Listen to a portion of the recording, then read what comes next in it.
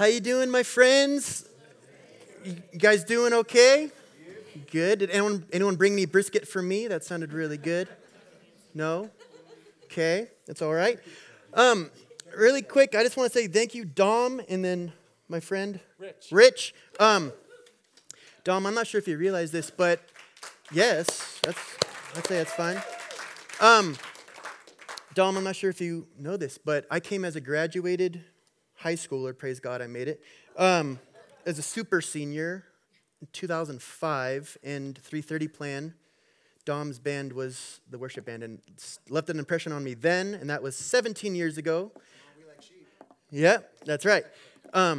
So thank you, brother. I mean, and it's so cool to see you around or work with you in this way too now, but it's been a long time of you ministering to me in that way. His band name was the 330 Plan, based off of John 3:30, and the Baptist confession of he must increase and I must decrease. So just, it's so cool to see your heart still doing that. So praise God, brother, for you. I'm going to pray really quick because I really want this to be helpful for you, and I cannot do that on my own. So I want to give this to the Lord, and that you would be encouraged after this time of just being together and talking about the word and some stories from camp. So let's pray. Father God, thank you for these people, and I know some of them, some very familiar faces, and some faces I've never seen before, and I look forward to meeting them and getting to know them. Lord, there's so many moving parts to this place. It truly is an incredible picture of the body of Christ, and that if one part was gone, this place would crumble. And there's just so many pieces to it. And thank you for these people, Father God, that just care about this ministry. Whether it's their first time here and they're just interested in it, or if they've been partners and coming alongside Hume for 30, 40, 50 years, whatever it may be, Father God, it's incredible. You really are in charge of this place. You really provide whatever we need. It's incredible to see.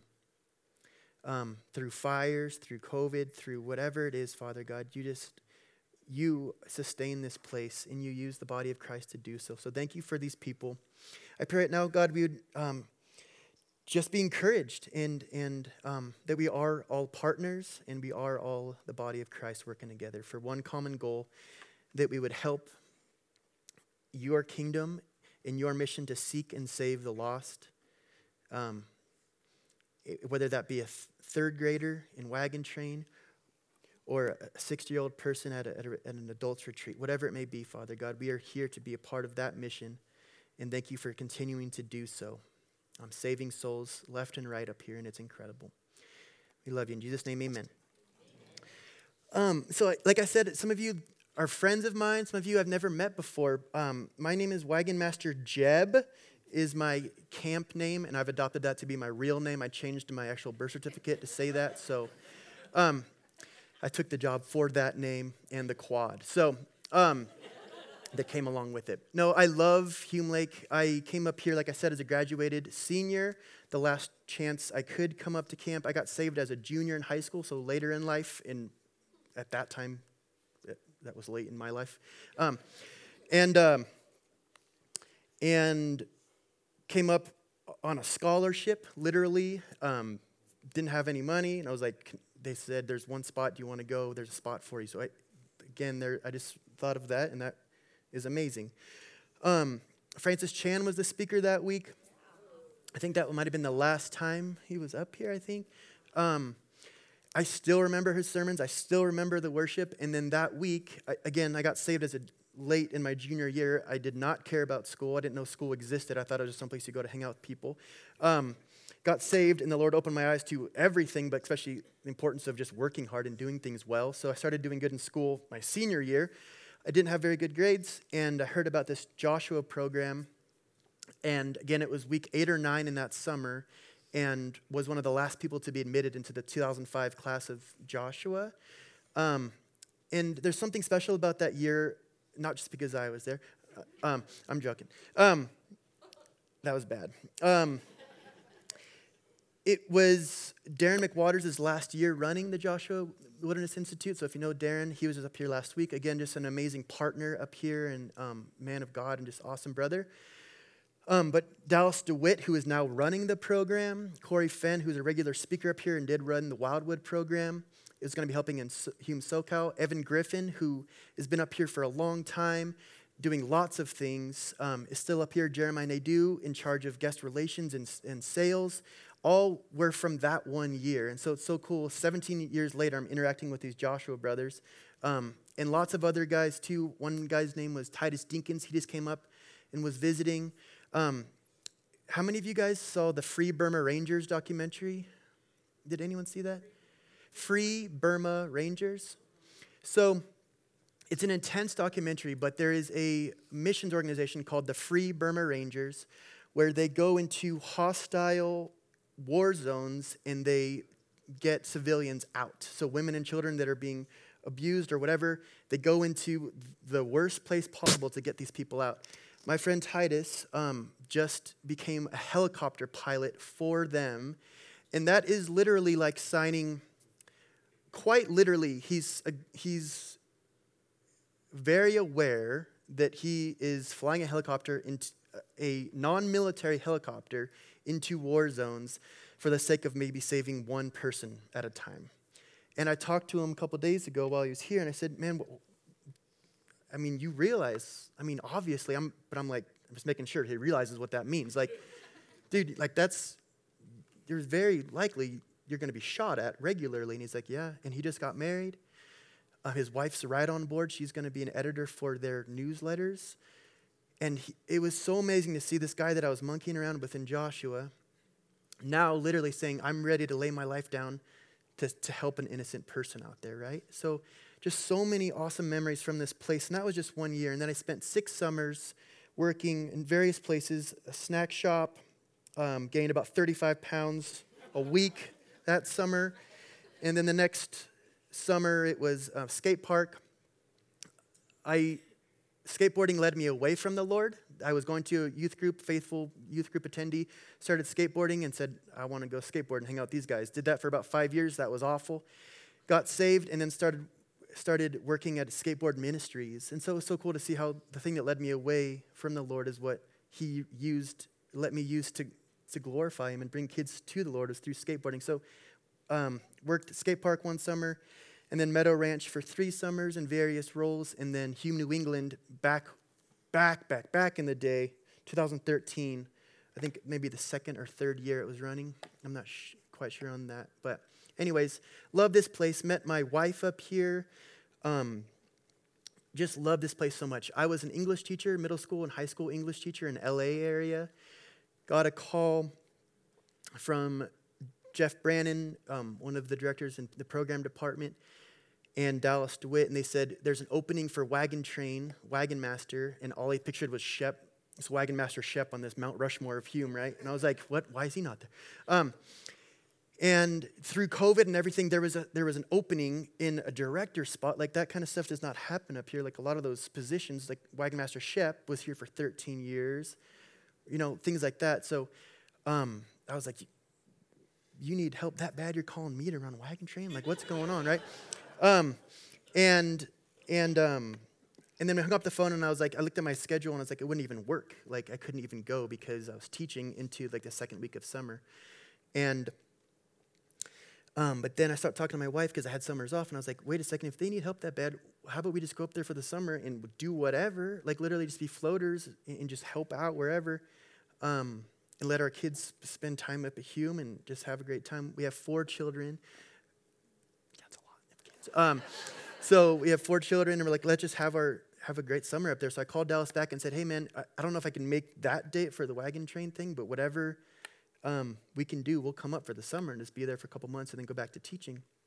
Because we were already going to move closer to our school anyway, so we were already going to pack up and move, so might as well take a good little detour. And then I got a call from him about a month later and said, no, we really want you to do the wagon train thing. And so I talked to my principal, who luckily was a believer, and I said, here's the deal. I got offered this position for a summer job. I know this is my job, but it kind of overlaps. And at that point, we were still doing online learning, distance learning. And it was so awesome. And if it wasn't for him saying this, it would have not worked out at all.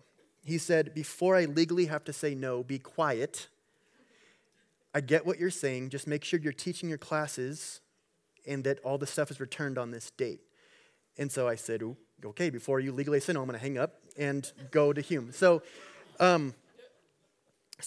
that first 2 weeks while I was up here to help out the wagon train, I was teaching my sixth graders from 8 to 1 in the morning, like 8 a.m. to 1 in the afternoon, while Jeff Brandon and Wagon Master Chip, the emeritus, the guy that passed me the baton, an awesome brother, they would kind of help run, or they were helping run camping that morning. So it was crazy moving the family up here for a summer. We literally were like, we'll just come up for a summer and then go back because I love teaching. I saw that as my ministry, is working in intense areas, inner city areas, and just loving on kids and getting chairs thrown at me and all that good stuff, which did happen. So we came up, and about a month in, we were like, did we just fall for the biggest trap ever? Like, are we really, like, this is amazing, and our kids love it, and the ministry is amazing, and public education is insane right now. And I have a permanent credential that I could go back to teaching anytime. It's like, what if we just stay up until God moves us somewhere else? And it really felt like God just scooping us up and moving us. I've always known that he's faithful, and I've seen him be faithful left and right, but I've never been a part of a thing where it was literally not even on our radar, and God was like and even this is humbling, which is great for me. That first call to me was a butt dial. It was an accidental call to me. Literally, Jeff Brandon was like, he asked Dallas, he said, could you send me his number? Because Dallas said, what about Jeff? And he said, well, send me his number. In doing that, he accidentally called me. And I was actually on a Zoom call with my students when he called. And Dallas is one of my good buddies, so I answered the phone. And then they're all like, their faces were white, like, whoa. And I'm like, you rang? Like, what's going on? And they're like, anyway, so it's just crazy that God works in just amazing ways. So I don't mean to talk about me, but it's just showing you that that's why I'm here. I love this place so much. And now I want to encourage you with some stories from camp with this verse in mind, okay? So you don't need to turn there, but Philippians 1. Like I said when I was praying, this place really is dependent on the body of Christ. And there are so many different parts to the body. And if one part of the body is missing, obviously it's not going to work very well. And so I just want to read this verse. And then share some stories, okay? So Philippians 1, 3 through 11.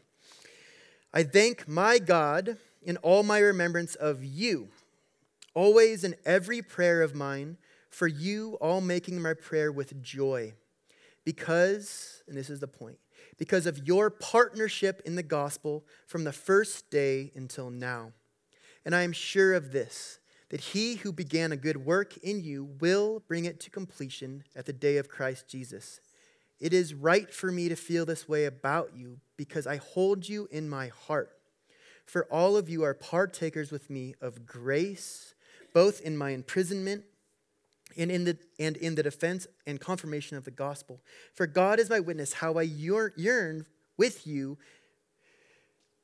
for you with all the affection of Christ Jesus. And it is my prayer that your love may abound more and more with knowledge and all discernment, so that you may approve what is excellent, and so be pure and blameless for the day of Christ, filled with the fruit of righteousness that comes through Jesus Christ to the glory and praise of God. And a few things I want to stress there is Paul's literally praying with joy because of the partnership. He's in prison at this point. I don't equate wagon train to prison at all, but he's in prison at this point. And he's saying, I know the body of Christ is alive and well, and they're partnering with me in the gospel of Christ. I'm in the front line right here. I'm in prison right here, sharing the gospel with Roman soldiers, seeing this place get turned upside down. I know you guys are doing your thing over there. You're doing your thing over there. We're all partners, right? And that's amazing. And what I want to share with you is different examples of the partnership of the gospel I've seen up here, right? And it can be from, the first one is going to be from donors, right? And people who donate to this place and love this place and partner with us in this way. So Wagon Train, we have 27 wagons now, which is amazing. So we can hold 270 people. We had to double the amount of counselors we have each week. So But either way, there's 270 people out there every week now, which is amazing. I know my friend Retta Peer earlier said that your grandchildren were there how many years ago? 78 years ago? No, okay. Back in 78, yeah. Awesome, okay. Back then, so there used to be about 170 people back then, right? So 270 people out there right now. At the beginning of the summer, we have to clean out all the wagons. There's spider webs all over the place. There's coyote dens, whatever. There's tons of stuff going on in those wagons. So we have to clean them all out. And when we go into the wagons, I make sure that we look at the plaque that's on them and pray for that family and then pray for every kid that is going to be there in that summer, okay? And to thank God for the people that have made this thing possible, and then also for the kids that will hear the gospel and then talk to their counselors that night or throughout the summer in there. So we pray for those wagons. One of the wagons happened to be the Zazo wagon. So Mark Zazo he lives up here now, I think functioning in some capacity on the board. Wonderful guy. So I saw him later that day and I said, hey, Mark, I just want you to know, like, we were at your guys' wagon this morning and we prayed over it. And he kind of was like, whoa. And he said, you don't know what that means to me, because his father, and I hope I'm getting the story correct, but his father that day or like that week had just been put in, they decided to put him in an elderly home. And they thought that was best, or they decided that's what's best for the family. And it was a really hard decision, and his father was having a very hard time, and he said he felt like, I just don't know how I can be useful for the gospel in this place. And then that's the day I find him and say, hey man, we prayed over the wagon your dad donated, and that will be used for ministry all summer long. And he said, dude,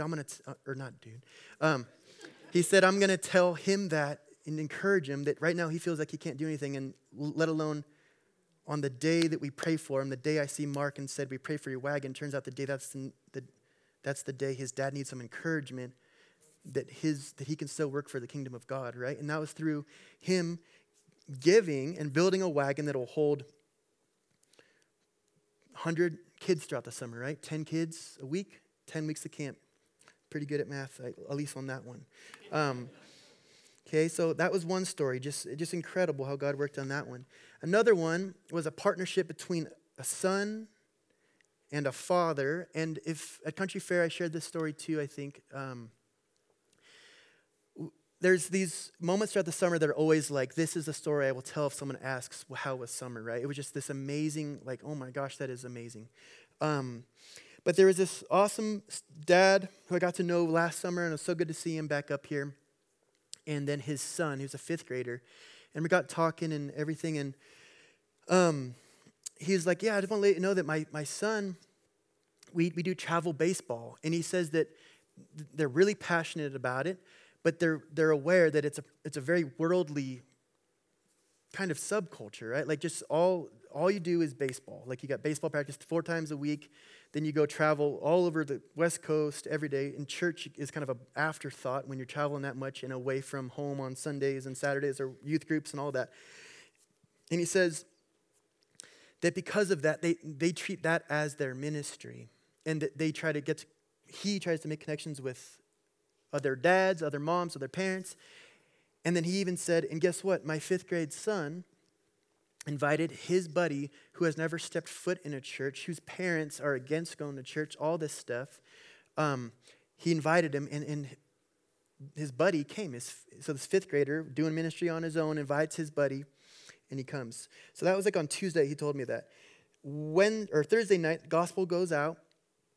And actually before the gospel, he comes up to me, the dad, and says, could you please just be praying for this kid, right? And the dad was wearing the weight of, he just cared so much for this kid and his family. And he said, would you pray, or can we pray right now for him that he would respond to the gospel after this? And we pray, and then share the gospel. Awesome, awesome, awesome. Afterwards, talking to counselors and just out there and helping kids if they need help or whatever it may be.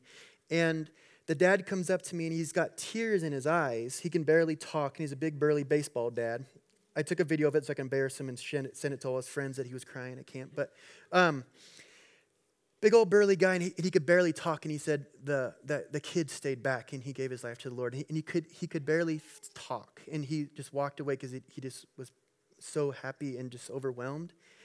And that in and of itself is incredible. But every week we get these surveys, and counselors and youth pastors can share comments and leave suggestions on how dirty the bathrooms are out there and how they need to get rebuilt and whatever.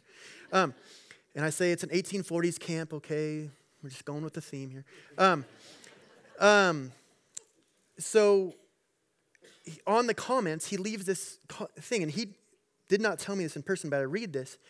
He said that night when he was tucking all the kids in, all the boys in, praying for each one, going through, he got to his son, and his son looked at him and he said, "Dad, one by one, me and you will bring kids to camp and bring kids to church," right? And that was this thing, I'm tearing up right now, but that was that thing where it was a fifth grader had gotten it.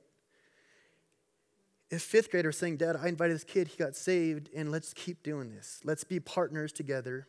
I'll keep playing baseball, and let's keep sharing the gospel and bringing kids to camp and all that." And that was amazing. Another one, a partnership. This was a partnership of just service. And there's lots of needs around camp. And we just had one last week, I believe, or maybe 2 weeks ago. Big volunteer group come up. We have a couple in the spring.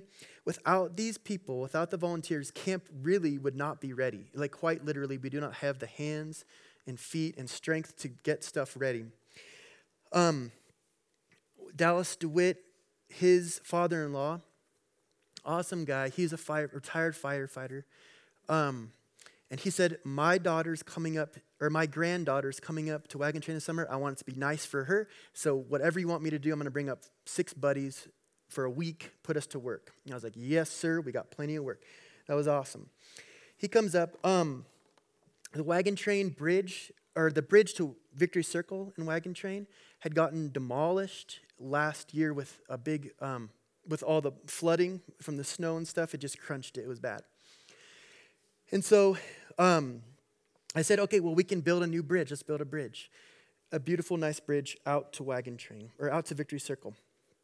And feel free, if it's not raining too hard tomorrow or snowing, feel free to go look at it. It is beautiful. And so these guys worked on it all week long, got it done. Amazing job. And after they went home and everything and it was all done, I went out there and took a picture of it and sent it to him.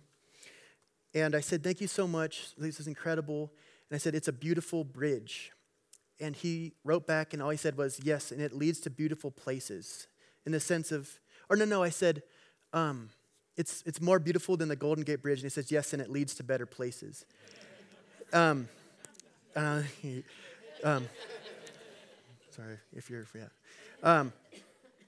and the whole idea that kids couldn't get to Victory Circle to share what God had done in their life without this bridge there, right? And that it was it's an analogy of even Christ himself. Like, we're stuck over here, victory, celebration, life is over here. And without these guys laying down this bridge, this thing connecting the two, it wasn't possible. And I thought that was so awesome that he had that mind of like, this is going to make it possible for kids to share the gospel, to share what God did in their heart. And it was a pleasure to work and do that. And then they put a plaque up there to actually honor Captain John White, who ran Firefighters for Christ for a long time. Bob Mole can tell me how many years. I don't know. It was a long time. So that bridge is now dedicated to John and his wife, and also to Firefighters for Christ in general, who put the time in to build that beautiful bridge to make it possible for kids to share what had gone on that week. The last one, so that's a partnership just between them and their service. And then this last one was just a partnership between the staff and a camper. There's a camper. So in Wagon Train, I deal with very young kids. So they can come as an incoming third grader. So like 8 and 9-year-olds can come to camp.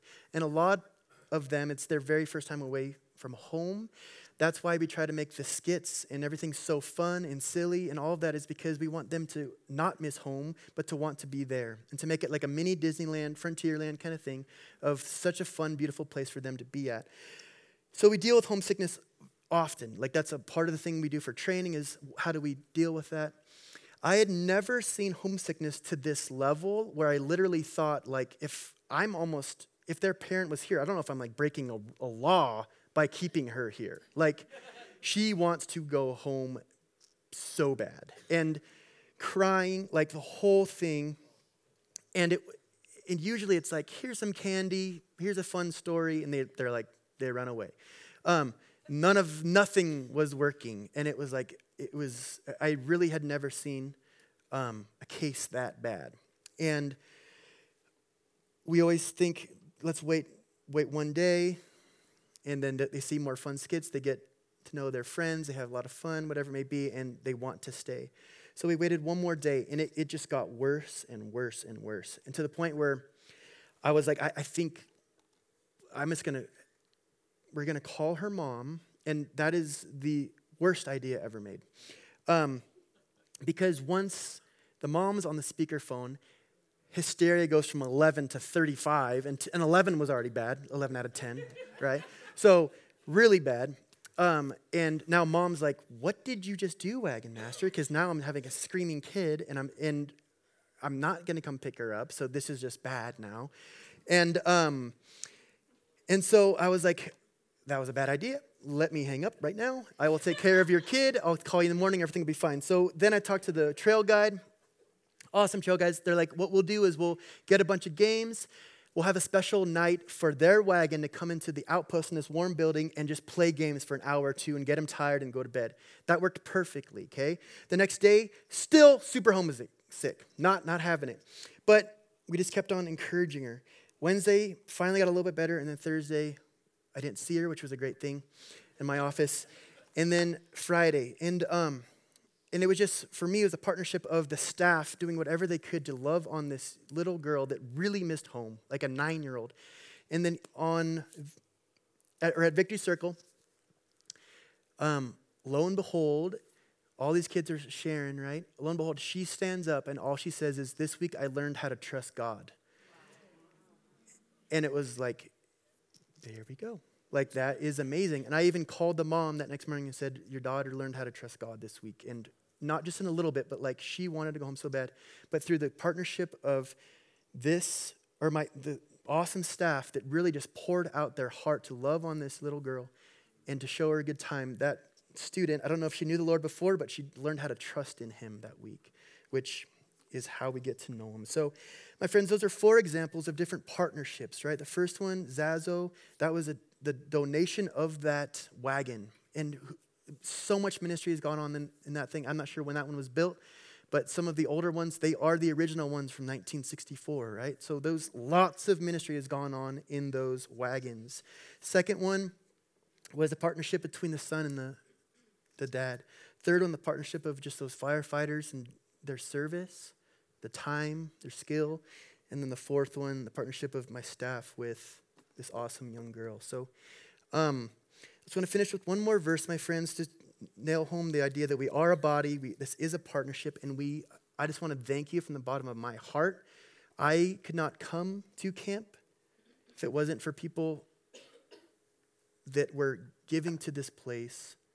Literally 17 years ago, I came on a scholarship, and it's been a wild ride the last 17 years of doing ministry with the Lord because of what spawned from that summer with Joshua and then all of that. So I just want to thank all of you for what you do for this place, and even just that you care about this place and want to partner with this place. It's incredible. Let me read this verse, and then we'll pray, and then we'll go eat some, I think I saw it was cookies and a la mode or something. Is that a surprise? Some pie. Who knows? Hopefully there's some brisket left. Okay. Brisket and ice cream sounds pretty good. Okay, let me read this, and then we'll go. Romans 12, and this is the body verse, right? For by the grace given to me, I say to everyone among you not to think of himself more highly than he ought to think, but to think with sober judgment, each according to the measure of faith that God has assigned. For as in one body we have many members, and the members do not all have the same function. So we, though many, are one body in Christ, and individually members one of another. Having gifts that differ according to the grace given to us, let us use them. If prophecy, in proportion to our faith. If service, in our serving. And as I'm saying these, I think of how that was used this summer, right? And those are all examples that I just shared. If prophecy, in proportion to the faith. If service, in our serving. To the one who teaches in his teaching. To the one who exhorts in his exhortation. To the one who contributes in generosity. The one who leads with zeal. And the one who does acts of mercy with cheerfulness. So thank you for partnering with us. We could not do without you. It is a body. It is amazing. Speaking to everyone in this room, it really is awesome. And it all leads to just kids, adults, strangers walking by looking for beer at the G store, whatever it may be, leading souls to Christ, right? And that has happened. The beer thing did happen. Where a guy was looking, that was a long time ago. If you haven't heard that story, a gentleman was looking for beer, and they said, well, we don't serve beer, but we have something better. And he said, what's that? And they said, Jesus. And he's like, And then he shared the gospel with him. And that guy got saved. And that was an amazing story. So, and I think he's actually, he's come up since, and he runs a missionary school in South America or something like that. And please correct me, Mike Drake, something like that, right? But anyways, let me pray for us, my friends. Father God, thank you for how good you are, and thank you for that last song that the worship team just sang, how great you are, and how we throw that word around, Father, calling our food great, or seeing a pretty bird great, or whatever. Father God, you are all caps great. You are the only one worthy of that word. The word awesome, the word great, that those only should be attributed to you. Father, thank you for using us in our weaknesses, in our frailty, in our tiredness, in our whatever it may be, in our whatever weakness we have, Father God. Thank you that you just use us if we're willing to obey you. Thank you for the examples of partnerships we just talked about. Thank you for your Bible that says that we are partners in the gospel, that we are one body and we need each other, and we can't do it without each other. Thank you for your word. And that it all points to you, getting to know you, like the end of that Philippians prayer, that we would just love you more. And that from there, obedience would come and discipline would come and all of those things. But we need to love you first, and help us just do that.